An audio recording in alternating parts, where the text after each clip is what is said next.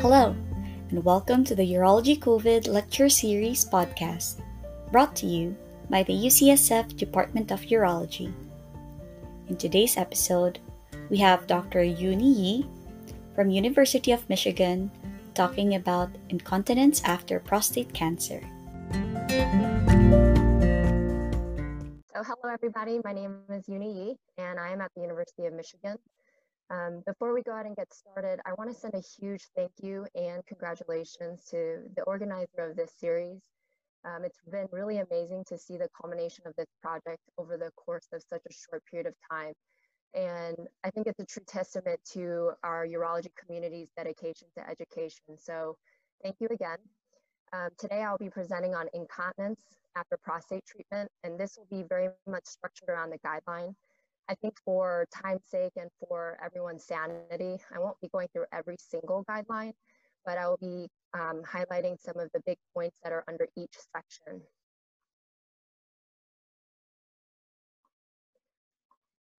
So I do not have any relevant disclosures, but the one disclosure I will state is that I almost considered this option, but I decided against it. Now, why are we going to be talking about incontinence after prostate treatment? Yes, this is a guideline that's near and dear to me, more from a clinical perspective, but also I believe it's important because there is a huge impact that is affecting urologists. For instance, this is covering patients that are with providers who do BPH or oncology. And we know with the increase in prostate procedures such as the prostatectomy as well as BPH procedures, we are noting that there's a significant emotional stress for the patient, financial burden for the patient, as well as relational stress in society and return to society. And I also appreciate that the guidelines really emphasize the fact that incontinence after prostate treatment is truly an iatrogenic condition. So we as clinicians and physicians, we are responsible for counseling our patients appropriately with the risks, the outcomes, and really helping them guide them through the survivorship process. And I know on the Excel document with the lessons, it talks about incontinence after prostate cancer, but these guidelines are very inclusive. So they are including treatments such as radiation, as well as TURP and multimodal treatment.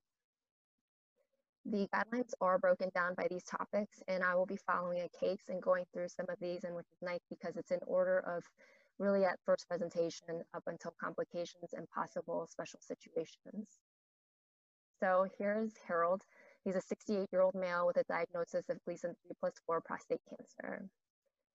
And in the pre-treatment guidelines, they're really focusing on risk assessment, counseling, expectations of climacturia, as well as sort of expectations after special situations such as TURP after radiation.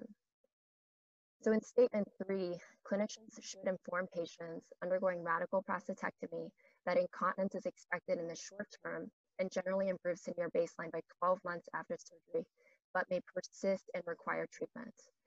This actual graph is available on the guidelines, and you can see that initially that ratio of patients that are continent to patients in the total population is lowered, but then by the 6 to 9 months, you really do see that plateau, and after 12 months, you see more of a plateau. And this is one of the only recommendations that has a grade A recommendation. And so I thought it was very important to include. And I think this will be important because it plays a role in sort of your treatment timeline. And I think that's important. Here's statement 5. So patients undergoing transurethral resection of the prostate after radiation or a prostatectomy after radiation, they should really be informed of the high rate of urinary incontinence that's noted. So for instance, there have been studies that have been noted where incontinence can be up to 70% in patients who have a TURP after radiation, and from 20 to 70% in patients who undergo a prostatectomy after radiation.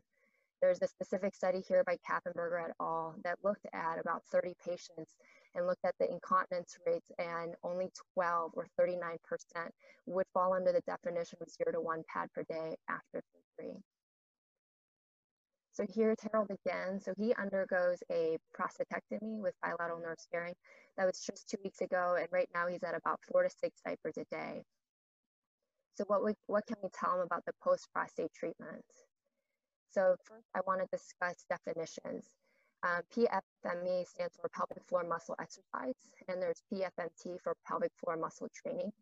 The training program that is the major difference between the two is really who is guiding it. So with the muscle training, it's practitioner guided with an inclusion of muscle exercises to be done at home, whereas the muscle exercises are self-guided. I think what's important about the PFMT is the fact that they are working on muscle awareness, they are working on tactile feedback, visual feedback, as well as muscle feedback. So in statement 6, it's undergone full prostatectomy. Clinicians should offer pelvic floor muscle exercises in the immediate postoperative period. If performed in that early postoperative period, they found in Cochrane review can improve time to continence as early as 3 to 6 months, but not overall continence at 12 months. I think there's a lot of heterogeneity in these studies, mainly in sort of how they're executing the pelvic floor training, whether it's a self-guided program and or practitioner guided. And even in some of their protocols that they are doing, it is varied. And so I think it's very difficult to compare, but they are finding that overall it is improving the time to continence, just not the overall continent rates at 12 months.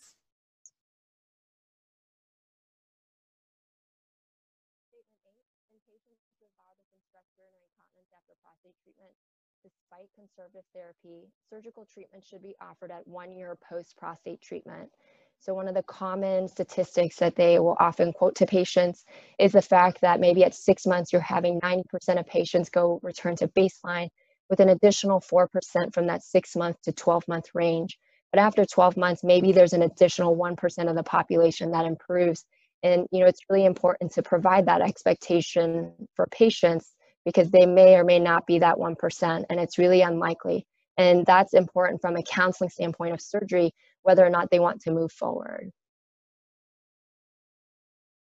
So I think the audio may be something that's going in and out.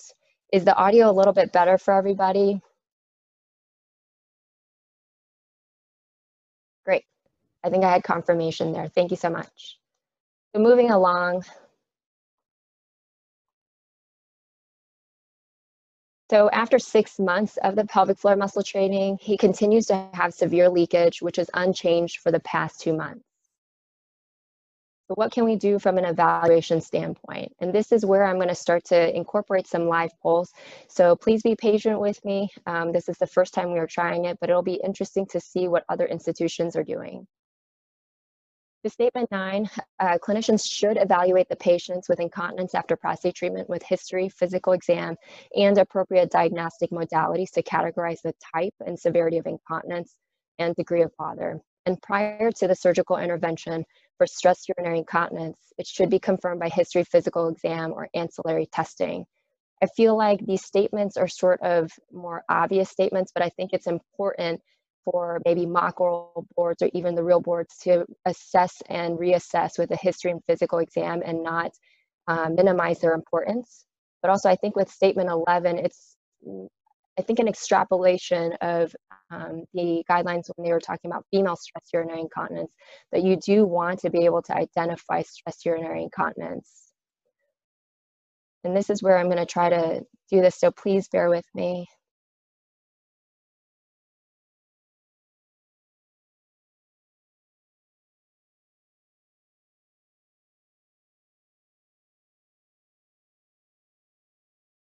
So you should be able to utilize this QR code with your phone. I'm not sure if all Androids work, but I know iPhones, you can just put your camera up to it. The other thing is going to the website and entering this code in. I'll give it a few minutes for people to work on.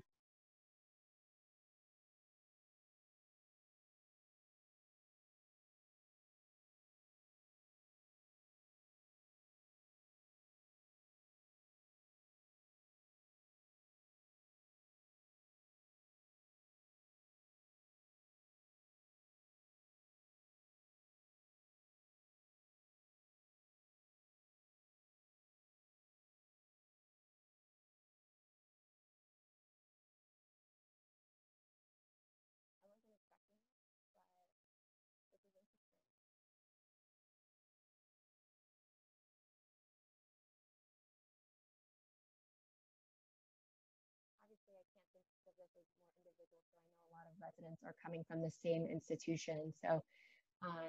So far we have about 300 respondents, and it looks like the clinic standing process is the overarching majority, and history comes in a nice second, urodynamics, and then pad testing.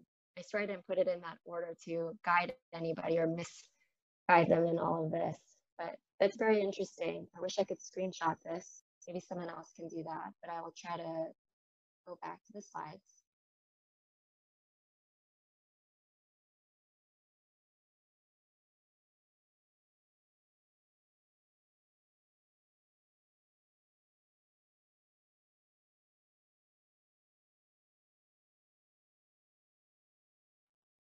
Okay.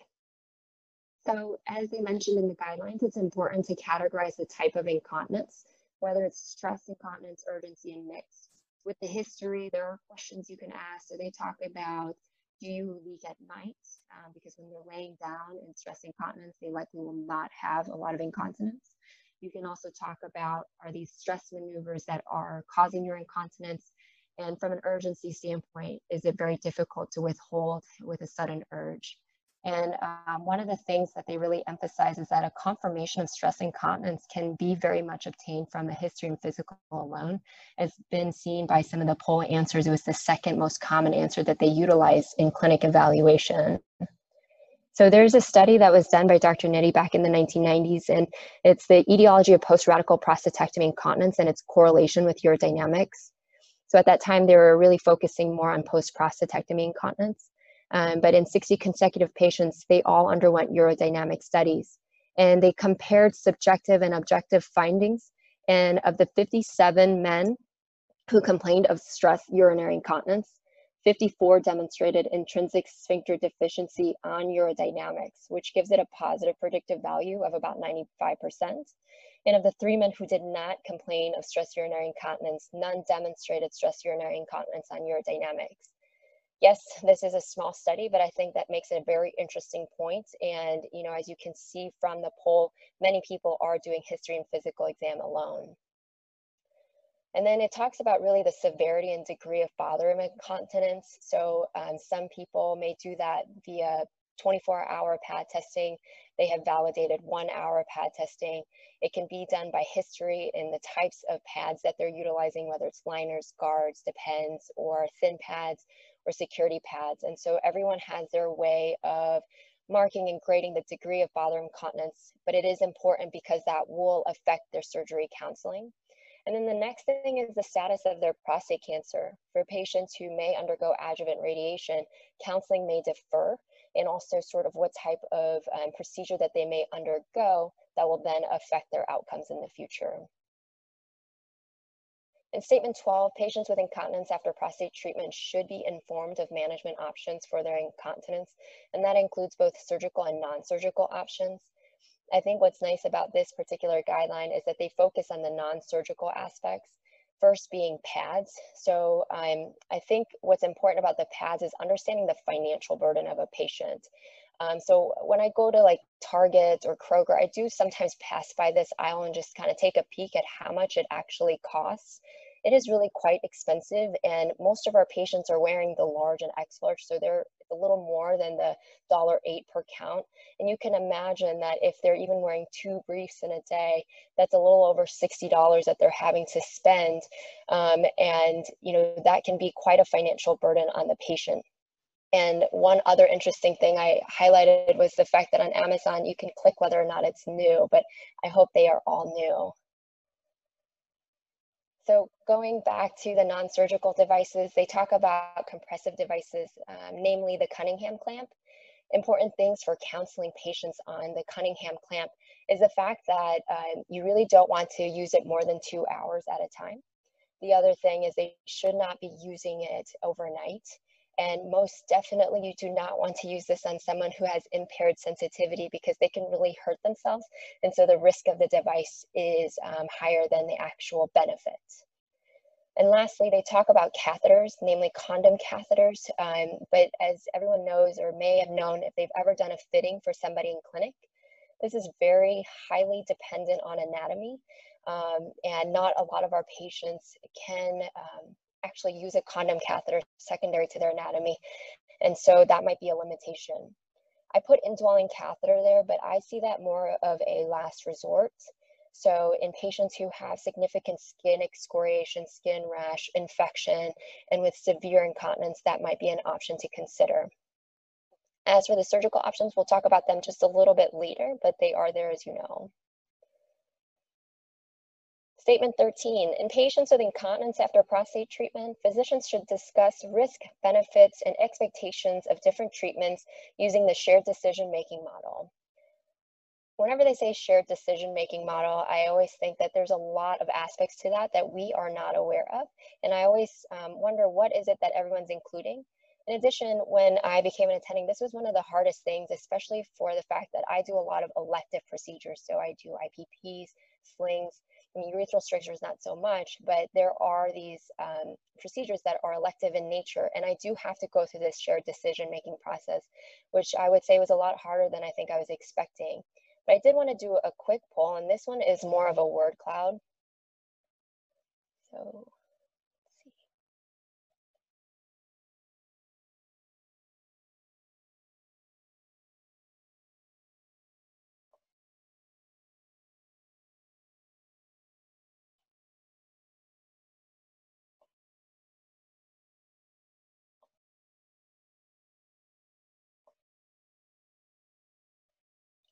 This will be set up in the same way, so QR code as well as going to the website. Honesty is the first one. I love it.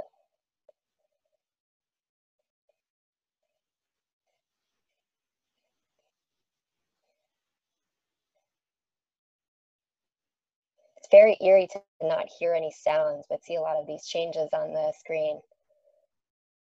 So expectations, I love it because that's a lot of what I'm saying in this talk is about setting expectations for your patients. Honesty still seems to be a big one. Goals, listening, priorities, your own surgical experience. That's a question I get a lot. And that's really tough as a newer attending to really be able to talk with these patients about. Patient preference, statistics, risks and benefits.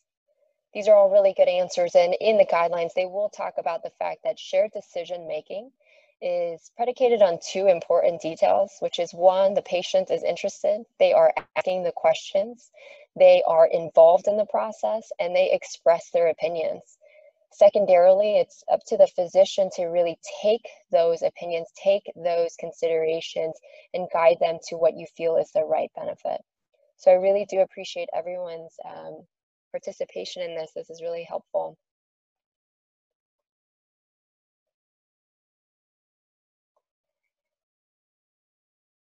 There probably is some easier way that I can switch to the different screens, and I'm sure someone out there is doing it, telling me that I should do it differently, but this is my system right now. Okay, so statement 14, prior to surgical intervention for stress urinary incontinence, cysto should be performed to assess for urethral and bladder pathology that may affect outcomes of surgery. I will admittedly say that that has not always been the case, whether that is in training or as an attending. And I always found it very interesting to kind of hear the different research studies and comments that they have. And in the guidelines, they do state that no evidence that there's no evidence that patients who undergo preoperative cysto have better outcomes for artificial urinary sphincter compared to those who do not. However, they really emphasize the reasoning behind it is really to look at urethral pathology, whether you have concern for stricture, bladder neck contracture, as well as bladder pathology. So you want to see if there is any signs of maybe poor compliance or poor capacity noted. And this is the other aspect that I think is really important to assess here. And I think another person mentioned that there was a rule out bladder tumors as well. So very important in some of our patients who've been radiated. So in statement 15, clinicians may perform urodynamic testing in a patient prior to surgical intervention for stress incontinence in cases where it may facilitate the diagnosis or counseling. In our institution, we were trying to work on a possible protocol for artificial urinary sphincters, and this came up in question of when is it appropriate to use the urodynamics. Now, the urodynamics are not required before surgical intervention for incontinence after prostate treatment, unless the clinician is in doubt of the diagnosis or it is felt that patient counseling will be affected. So there is a study that was done by Lai et al. Where they did urodynamic testing in evaluation of post-radical prostatectomy incontinence before they placed the AUS. And this was done in 129 patients looking at adverse features on the urodynamics, such as the presence of DO, early sensation of bladder filling, reduced systometric capacity, impaired compliance, and more. And one of the findings that they had was the fact that the presence of adverse preoperative urodynamic features did not negatively affect the continence results after AUS implantation in patients with post-prostatectomy incontinence. However, one of the weaknesses that they would put, and I also put some of these references in the shared slides, which they will upload, is the fact that they did exclude patients who they had the most concern for in regards to failure. So that includes significant urge incontinence or refractory urge incontinence, along with patients who had very unsafe storage pressures. So, they already excluded those who may or may not have had some failure. So it's really difficult to assess whether or not they would have been negatively impacted or not.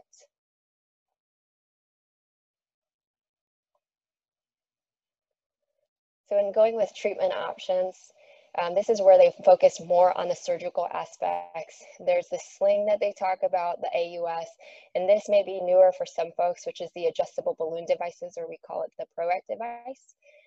So the AUS should be considered for patients with bothersome stress urinary incontinence. I would say it has become the gold standard in urinary incontinence. It came out in the 1970s and has been increasing in sort of use and outcomes here. And the research has been really ripe for these guidelines to be produced. And in statement 19, the patient who selects the AUS, a single cuff perineal approach is preferred. So in the guidelines, they will specifically talk about the perineal approach versus the transscrotal approach, along with a tandem cuff versus a single cuff. One of the major, or I should say, overall summations that they've made is the fact that with a a tandem cuff, you're going to see a lot more revisions. And with a transscrotal cuff, you may see higher rates of incontinence. And that might be theorized secondary to the fact that it is in a more distal location than it would be in a perineal approach. So male sling should be considered as treatment options for mild to moderate stress incontinence after prostate treatment. So a lot of the limitations in assessing outcomes when it comes to sling studies is the fact that they often have insufficient follow-up. Their definitions of cure may vary, so common ones that we see are greater than 50% improvement, which can be very dependent on where they started. Also, they may say it is 0 to 1 pad per day. In addition, they have differing outcome measures, whether that's survey questionnaires or pad measurements. And so it's very difficult to combine all those studies. But generally, the cohort studies did not include patients with radiation, and they excluded patients with severe incontinence, hence why this guideline is in place. So, last but not least on the polls,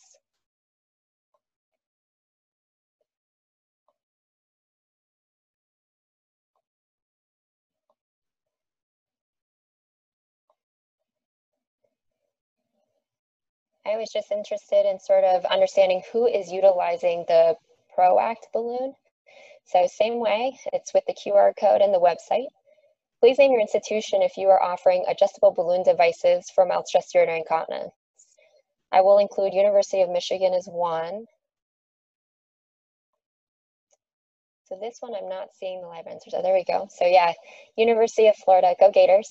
Dr. Young is out there, and I know he most recently did a systematic review. Michigan sees that some of our residents are on. This is actually a test. Portugal. So Europe has been ahead of the United States.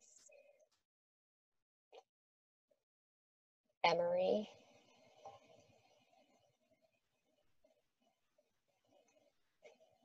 I appreciate the Michigan residents that are on. I can see that it increases in volume as you guys are responding.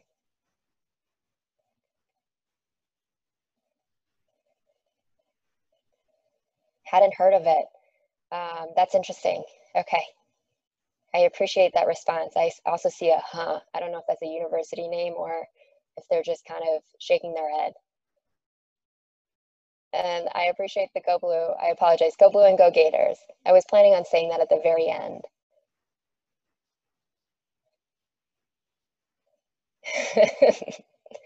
Michigan is greater than Florida. All right. I'm going to escape out of this. It's going to be a NCAA war. I miss sports. Okay, so going back to the PowerPoint slideshow.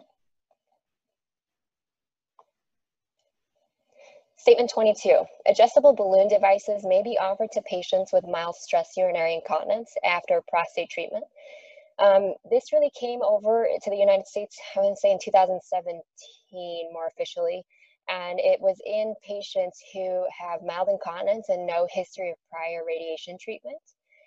They do note in the guidelines that there is a higher intraoperative complication rate. One notably that they'll talk about is actually urethral and bladder perforation. However, in those cases, oftentimes they are just recited. And then the explantations may be higher. So for those who have not seen it, let me see if my mouse is there. There we go. So on the bottom here are the two balloons. So this is the balloon tip. And this is where you actually insert the syringe to fill the balloon 1 milliliter at a time. And this trocar is how they place it while they're in lithotomy position. And this is all done fluoroscopically, under fluoroscopic guidance, I should say, and also with cystoscopic direct visualization. And in a study that was done, this is in, I believe, 2008, 2007, it's a multi-center pilot study done in Europe, and they had 62 patients who underwent prostate treatment. So that is majority prostatectomy patients, but also some bladder outlet procedures. And some patients did receive adjuvant radiation. I believe there's about 12 of them. And in those who did not have adjuvant radiation, 59% were improved and 30% were cured. So you're looking at about 89% improvement. But in patients who had radiation, 83% failed the intervention. And 19 patients overall required removal at the end.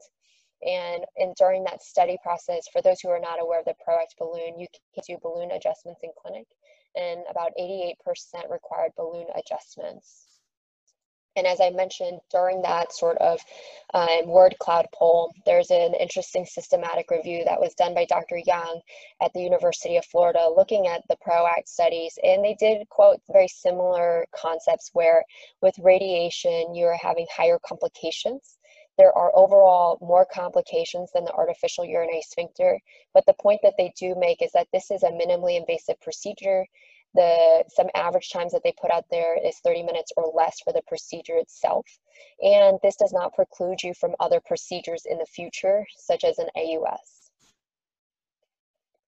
And going along, these are some of the more surgical options, whereas we're talking about stress urinary incontinence after treatment for benign prostatic hyperplasia is really the same. There's not as much data, I would say, in treatment of incontinence after BPH procedures as there is with post-prostatectomy incontinence, but generally follows the same guidelines of the evaluation, workup, and treatment options. And in men with stress incontinence after primary adjuvant or salvage radiation therapy who want to have surgical management, the AUS is preferred over male slings or adjustable balloons. And that's really because of what has been reported out there in studies about patients with radiation and their complications, or even most of their studies have excluded those patients within their studies.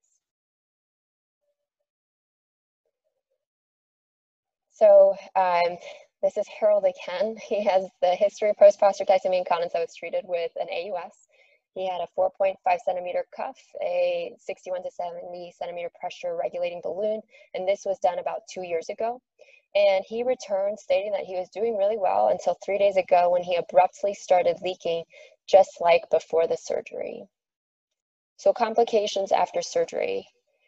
In patients with persistent or recurrent urinary incontinence after an AUS or sling, clinicians should again perform the history, physical exam, and/or other investigations to determine the cause of incontinence. This kind of goes back to my same point earlier where we're talking about how important the history and physical is in this setting and from a oral board setting as well. So patients should be counseled that the artificial urinary sphincter will likely lose effectiveness over time and reoperations are common. So this is a graph from a study by Lai et al. That really looked at the complication rates, which can be from infection, erosion, atrophy, the device itself, or surgery. And they found that at about 5 years, 25% are requiring some sort of revision or surgery. And at 10 years, you're looking at 50%. So what can we sort of assess when it comes to persistent or new incontinence? We can talk about patient factors. So, they talk about how you really need a patient to have cognitive ability to be able to utilize this, but even the best intentions may have an accidental deactivation. So that's something easily solved with re-education. They may not have inadequate cycling as well. Device factors that are involved are fluid loss, a fluid leak, or an erosion. And when it comes to fluid loss or fluid leak, they talk about assessing this with cross-sectional imaging, whether that's a CT scan and or ultrasound to assess the fluid that's in the PRB. And that can also be done by just testing the pump as well. And iatrogenic, this is more so, I would say, in the immediate postoperative period, where there might have been improper cuff sizing done on the surgeon's part, or there's improper cuff engagement of the tab that goes over that area. As for other reasons, we can talk about de novo urge incontinence, as well as one of the things that they, I think, have some controversy of whether or not it exists is a urethral atrophy, whether or not that is true, but there's a lot of studies that quote that urethral atrophy is one of the main reasons for the recurrent incontinence, especially later on down the road. This is more under special situations, brought it in here because I think it's applicable to what complications may occur. So in a patient presenting with infection or erosion of an AUS or sling, explantation should be performed and reimplantation should be delayed. There's no set timing like within 24 hours or within 36 hours, but they say as soon as possible for the explantation of the artificial urinary sphincter. Now, they also talk about that some small repairs or small injuries, I should say, can be managed with an indwelling catheter for 2 to 3 weeks. There have also been studies that a urethroplasty at time of explantation can reduce the risk of strictures in the future. And when it comes to reimplantation, I think everyone has their sort of anecdotal evidence and anecdotal history behind when they end up doing it, but the guidelines talk about doing a reimplantation at about 3 or 6 months. They don't show really any significant differences in sort of the outcomes for the AUS in primary setting versus secondary setting, but that may not be within the cases of infection and erosion. And the guideline or the algorithms that I'm going to be showing here are also part of the guidelines. So we have talked about the artificial urinary sphincter failure, reasons for why they may fail, and the fact that you have a 3 to 6 month sort of time period before you are doing a replacement. If they have worsening incontinence without infection or erosion, you may need to assess the volume status of the device. Generally, they do recommend that you replace the entire artificial urinary sphincter unless you can very specifically identify a defect and replace that specific part. And then the other thing is, whether or not you just need to downsize the cuff or move the cuff location. And it says add cuff here, but generally they are saying in the primary setting at least that you really want just single cuff because of the complications that can occur with a tandem cuff. Statement 29, in patients with persistent or recurrent stress urinary incontinence after sling, an artificial urinary sphincter is recommended. This is a study done by Ajay et al. That was looking at sort of the outcomes after a salvage AUS or after a salvage sling. And I think they were saying you can double cuff. I do not promote that, but that is something that I think people have discussed. As for this salvage setting, you can see here the salvage AUS is up here, and then the salvage sling is down here. and really the proportion of continent patients is much lower.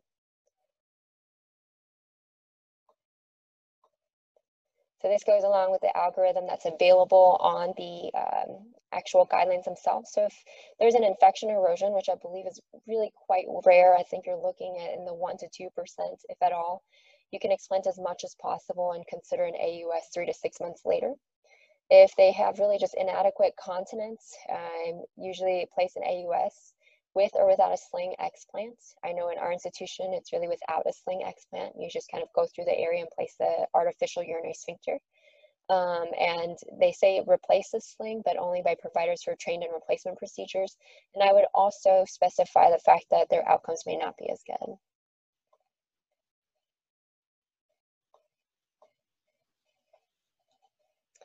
So statement 30, in patients with persistent or recurrent stress urinary incontinence after an AUS, revision should be considered. I put this because I think they make important points of really trying to obtain the operative report. I know it's hard to hunt down any medical records, it's near impossible, but it's very important to be able to determine the surgical approach, the cuff size that was already utilized, and their PRB location when you have to remove all components and replace them. So this is really nearing the end, and there's really one slide left for special situations. I've already brought one up earlier, but in statement 34, patients with stress urinary incontinence following urethral reconstructive surgery, they may be offered an AUS and should be counseled that complication rates are higher. I think this comes along with the fact that when you are doing certain urethroplasties, there may be a transection of the bulbar artery, and that may diminish the blood supply to that area, which may portend higher risk to the patient. And in statement 36, patients with symptomatic bladder neck contractures should be treated prior to surgery for incontinence after prostate treatment. So they state that really you want to make sure that at least you're looking back into the bladder, and that should be done really no earlier than 4 to 6 weeks after the procedure itself.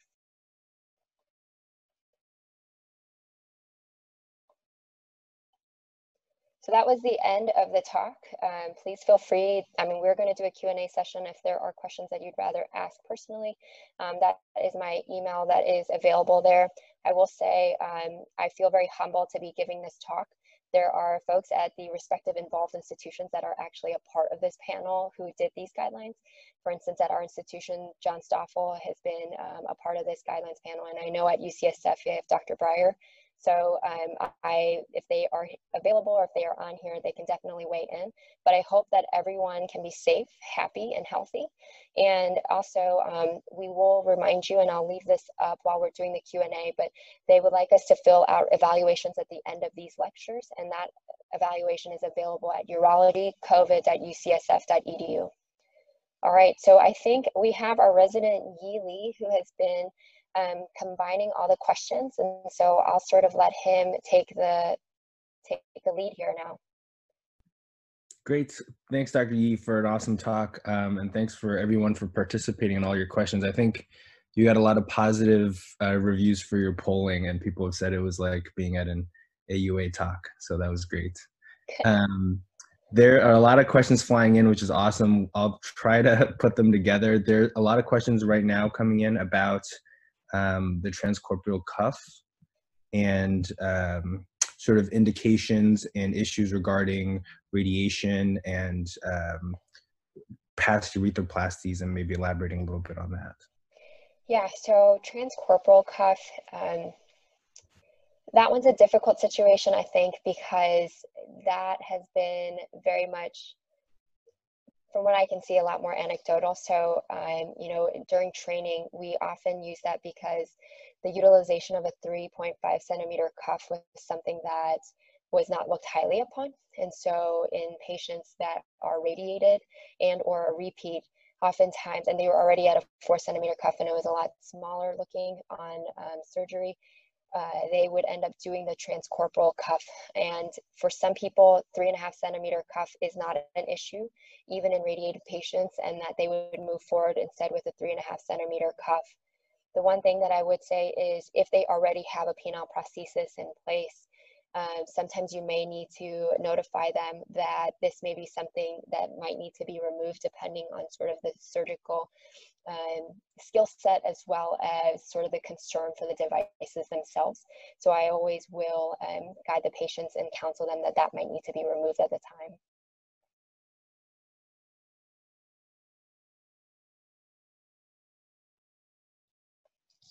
So, yeah, I think you're muted currently. Oh, sorry. Follow up to that. Does the type of radiation treatment affect your surgical approach? So brachy versus external beam IMRT. So all of these guidelines, when they talk about radiation, I forgot to mention this, they're really focused on EBRT and brachytherapy. They weren't looking at some of the other focal therapies and other radiation treatments. So it would be really the same approach when it comes to EBRT and brachytherapy. Great. And then another question regarding cuffs is, do you typically utilize suprapubic tube after a US placement? Say that one more time. A suprapubic tube after a US explant or urethroplasty? So not always, but definitely can be utilized. I did a study looking at sort of concomitant urethroplasty at time of prosthetics, whether that's an IPP or an artificial urinary sphincter. This situation is pretty rare, I would say, so it doesn't happen all the time. The SV tube is nice because it's a backup, it's away from the urethra and provides bladder drainage and can be removed. But I think there isn't any right answer to that. It's just sort of what I've done through fellowship, and I can't say I have sort of the research background to say one way or the other from an outcome standpoint. Great. And then we'll switch gears here. A lot of questions coming in about the adjustable balloon. I think a lot of the residents hadn't heard about it. So if you could just elaborate on what it is, indications, etc. So I also have not performed it. I think they've been trying to get me to do it at our institution. My partner Bahama Live does them. And they're not really something that I think has been taken off right now at Michigan, but I know at University of Florida they've done quite a bit. So really the indication is in post-prostatectomy patients, as well as post-prostate treatment patients that are not radiated with mild to moderate incontinence. They've also used it for severe incontinence. And everyone, I think I use these terms mild, moderate, and severe, and there isn't really quite a definition that everyone has utilized to define those categories. But you know, there are different grading systems like the M6 grading system for a standing cough test that tries to define what is mild, moderate, and severe. But when you look at the PROACT specifically, they're really looking at mild to moderate for the best outcomes. And you are essentially in the lithotomy position and using sort of contrast in the bladder as well as cystoscopic evaluation and sort of this marker of a trocar. You're really trying to identify a location through the perineum where you're right next to the bladder neck. And that balloon is sitting right at the bladder neck, and it inflates in that area and provides compression just like a sphincter would. And what they do is they want to see some coaptation with the two balloons side by side. And the idea is that if there isn't enough coaptation later on, you can always fill the balloon through really just kind of a skin poke with the needle and that sort of metal device at the end. And you can fill the balloon just a little bit at a time to provide additional compression. The procedure itself, as I mentioned, is anywhere from 30 to 37 minutes. I think an initial study they looked at, even with new people, that was about average 37 minutes. And in clinic, you can do the refilling by palpating that metal area in the scrotal and perineal area and injecting it with solution. I think the company itself has a lot of good videos out there that talk about it. And I know they're always at AUA trying to set up the booth there, so you could always see some of their demonstrations as well. Great. Some questions are here about the use of the PAD test. So when do you initiate that test, or what are your criteria, and sort of what pushes you? What do you use in order to make your actual clinical decision? Yeah, so whenever I do lectures with residents, sometimes I say, like, don't listen to me, listen to the guidelines, just because your clinical experience might be a little bit different. I come from an institution where we didn't always do a PAD test. We actually did a standing cough test in clinic, and this was graded by the M6 grading system, with M6-1 being a mild incontinence and M6-4 being severe incontinence, and that's MSIGS. And it's a standing cough test. We make sure that they have not urinated at least in the past hour, if not few hours. And they perform 4 coughs, and we assess the outcome from that. As for pad testing right now, I use that more in a history setting. So I ask about how many pads that they're using, how wet is it, and what type of pads are they using. You know, I think a lot of guys in their 60s and 50s don't know the difference between a liner and a heavy pad, but I sort of try to talk to them about what are the differences in their pad usage and if they're using Depends with it. And that's sort of all part of my, my workup. As for sort of the other things that are included, sometimes I will obtain a PVR if I have very high suspicion that they are not emptying all the way. And the set amount for a post-void residual to be normal is really unclear, but I set sort of an arbitrary goal of wanting them to be less than 150 to 200 based off of other guideline definitions. And as for you know, do we do a cysto or not? I think I saw that question on one of the chats for the panelists, and I do not always do a cystoscopy. And there are some patients where they are refusing in clinic. If I had my suspicions of a bladder neck contracture, that they refuse to do it in clinic, and I will do it in the immediate first part of the case, with the anticipation that if I do find a pathology, I will abort the procedure, and they are aware of that, and they are aware of those risks. And, you know, is there a clear definition of when you have to do the cysto? That is also in question in sort of our institution for our protocol of whether or not this should be instituted as a policy that we're doing either in clinic or at the first part of the case. And I think we're in the midst of really discussing sort of the guidelines and the reasons for it and understanding why we're doing it. So I think we will be going towards doing more of a cysto, but at this current time, I don't think that's a practice that everyone is doing.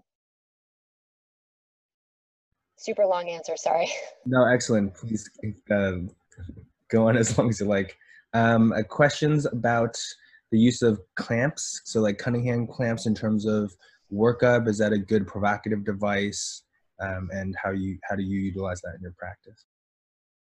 I'm not sure what that means by provocative device, but I recommend it. Now, the fact that you're saying there's a clamp on the penis is really scary for most people. So they are not for it, I would say. But the one thing is that I do tell them that there's a pad on it. There's different sizes. There's a pad. It's really, I think, best utilized in specific situations. So I found the best outcomes with patients who really are very into exercise and going to the gym. They find that in that 1 to 2 hours that they're going, that this has been really helpful. It's much better than wearing a pad at the gym or a condom catheter at that. And it provides them the ability to run comfortably and do any exercises that increases their abdominal pressure with ease. And I think it's a device that is used comfortably with other modalities. So I don't think it may not be a great primary device, but it can be utilized with pads and or condom catheters. So I have a patient right now who they are, you know, involved in board meetings and very worried about sort of appearances. And so they will oftentimes use a condom catheter so that they can go longer to these board meetings, as well as the Cunningham clamp on certain occasions. Excellent. Some questions about pelvic floor physical therapy. Do you recommend that to, you know, pre-prostatectomy patients? When do you like to utilize it post-prostatectomy? And then do you use it at all in terms of your assessment or initial treatment prior to AUS placement? So the guidelines, and I apologize, I did not include this part, but in the guidelines for the pre-treatment, they do talk about the possible recommendation of pelvic floor muscle therapy before the procedure. I think it really helps in the standpoint of having that knowledge before the surgery. Whether or not that truly affects their outcomes afterwards, I'm not sure. There may be those who are smarter than me who know the answer to that, but you know, I think it's really helpful to sort of get them started working on it, because it is a process to do the muscle awareness, as well as that sort of feedback and being aware of what muscles are involved. And that's something that I think from an oncology standpoint, they really look into that and whether or not they need to do that. I actually don't see them in that setting. As for afterwards, being a part of a tertiary care center, I mainly see people who have really gone through all of the processes. So they've already done the pelvic floor physical therapy, whether it's the exercises or the training program, and they are really at their wits' end. I will say I'm not really seeing them, right at that year. There's been studies that show that people aren't really getting the care and sort of the surgery or recommendations that they need right away. So that guideline of having a year is interesting, because sometimes I'm seeing people 2 years after things, 3 years after their procedure. So, I'm seeing them after they've gone through a lot of pads and a lot of devices. As for sort of counseling, the occasional people that I see, common question that they ask is, they're at 6 months, will continued pelvic floor muscle exercise help? I do encourage them to continue to do it, especially in the meantime of waiting for booking for surgeries, and sort of making that decision-making process that it likely will not hurt them overall. But it is something that, from my perspective, I don't see as much because I'm not seeing them right afterwards, but I do encourage that if they haven't already. Great. Some questions about your specific choice of slings, as well as your thoughts on the Adams device and Adams versus Advance. And maybe you can elaborate a little bit on what those are. Do you mind saying that first part again? Which specific sling you like to use? Oh, okay. So one is, I think I did put a little bit of a disclosure in the middle of, or the end, that I'm not the expert, but I will say I'm not familiar with the Adams device. I do use the Advance sling. So now they have the Advance XP. That is the most common sling that I utilize. I have also used the Coloplast sling as well. It has the 4 arms on the sling, and I would say people have different reasons for why they're utilizing it, whether they're worried about retention rates or sort of, I know one instance, I was talking to a patient with mild incontinence who does have bladder cancer and requires frequent sort of interventions. And so we were talking about different options for slings. And there was a proposed theory that, the 4-arm sling could be more beneficial, as that would not that's a larger area of sling that would not as be much of an obstruction when people had to go back in to do either a biopsy or a resection. Whether or not that's true, I think is still sort of out there. We're not sure, but I do primarily use that Advance sling. Great. Questions about sort of the shared decision making. One question is, can you elaborate on how you honestly address the quote, "How many of these have you done?" question as a young attending? Yeah, so I do tell them that I underwent a fellowship that had specific training for it, so I'm able to give them pretty high numbers.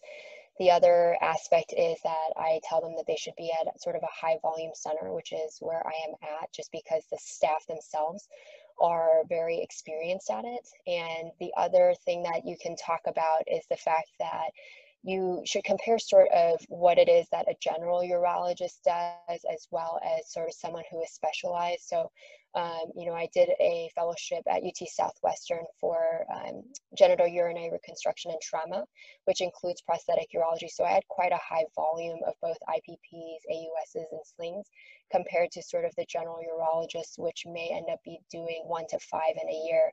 So that is sort of the realistic aspect of it. They know that I'm not in practice for very long, but with the specialized training that I've had quite a few accumulated over that time period. And I also, I have available at my sort of center a lot of people who are experienced. So I believe there's about 5 of us that do IPPs and 4 or 5 of us that do artificial urinary sphincters, and 2 of us that do the male sling. So there's quite a variety of expertise here. And if they ever wanted a second opinion, if they feel unsure, I'm happy to send them to my partners for that second opinion as well. And, I think that in itself provides some confidence. And if you're able to tell them exactly, without any hesitation where you stand, they have been very open and very understanding the situation and put full confidence in you. Great. And as a follow-up to that, do you have any thoughts on improving the setting of expectations for patients preoperatively, and any gaps in communications you've witnessed between the reconstructive urologist and oncology? Well, that's a deeper question of which I may would have to think about if there's that gap between oncologists and the reconstructive urologist or prosthetic urologist. I think we all have the same goal in mind, but I don't know if I see any outright gaps. And then the first question was again, sorry. Just improving the setting of expectations for these patients preoperatively. Yeah, so I know for me especially, I always try to tell the patients they don't feel forced to make a decision at that first appointment. Especially while I'm growing the practice, I'll oftentimes call them beforehand just to talk to them and see if they have any additional questions.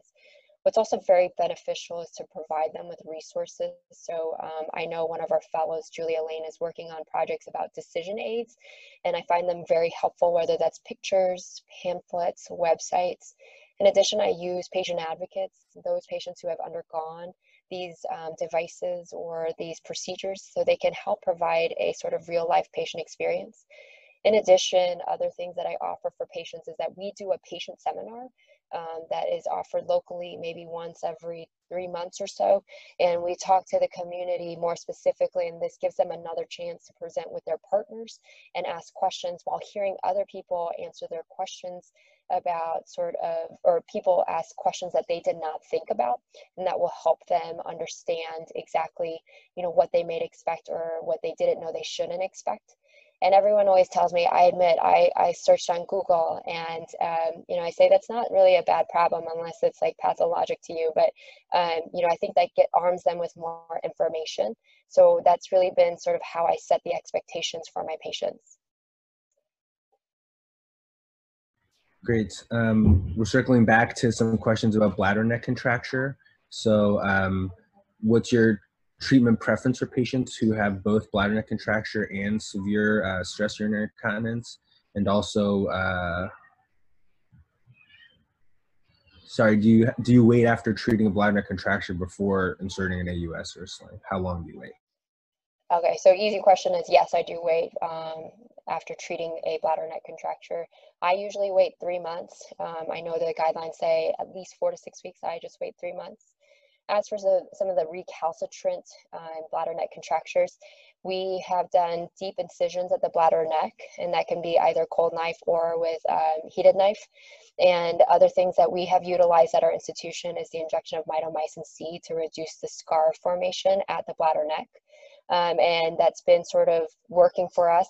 We haven't really had too many issues. We do warn them that they may need another one, but really after that secondary one, they have had stability. And I will place a sphincter in those patients.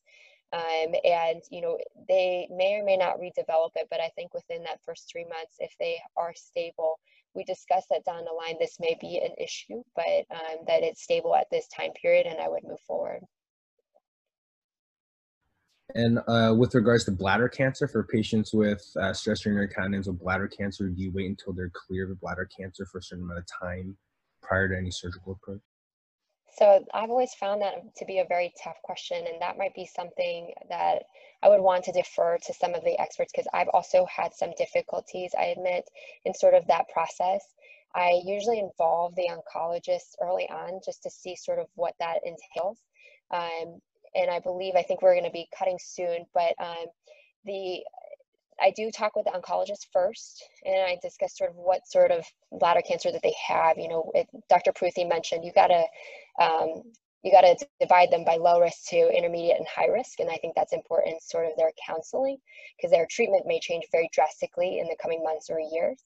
And then you have to take into consideration how many cystos that they will have in the future, as well as will they need intervention like biopsies or resections in the future. And oftentimes I will wait when we have some stability in that. So, maybe in a low grade patient that for 9 years they've been okay, then yeah, sure, I'll move forward with them. But when it comes to somebody who's diagnosed with high grade T1, who knows where they will end up. So I think it would be important to wait.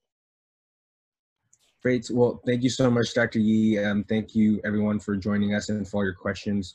Please remember to fill out the evaluation form for us on the website to help us continue to improve this series. And we will take all the unanswered questions and send them to Dr. Yee and try to get them posted on the website for you guys as well. Thank you for listening. We'll talk to you soon. Learn more by visiting our website, urologycovid.ucsf.edu.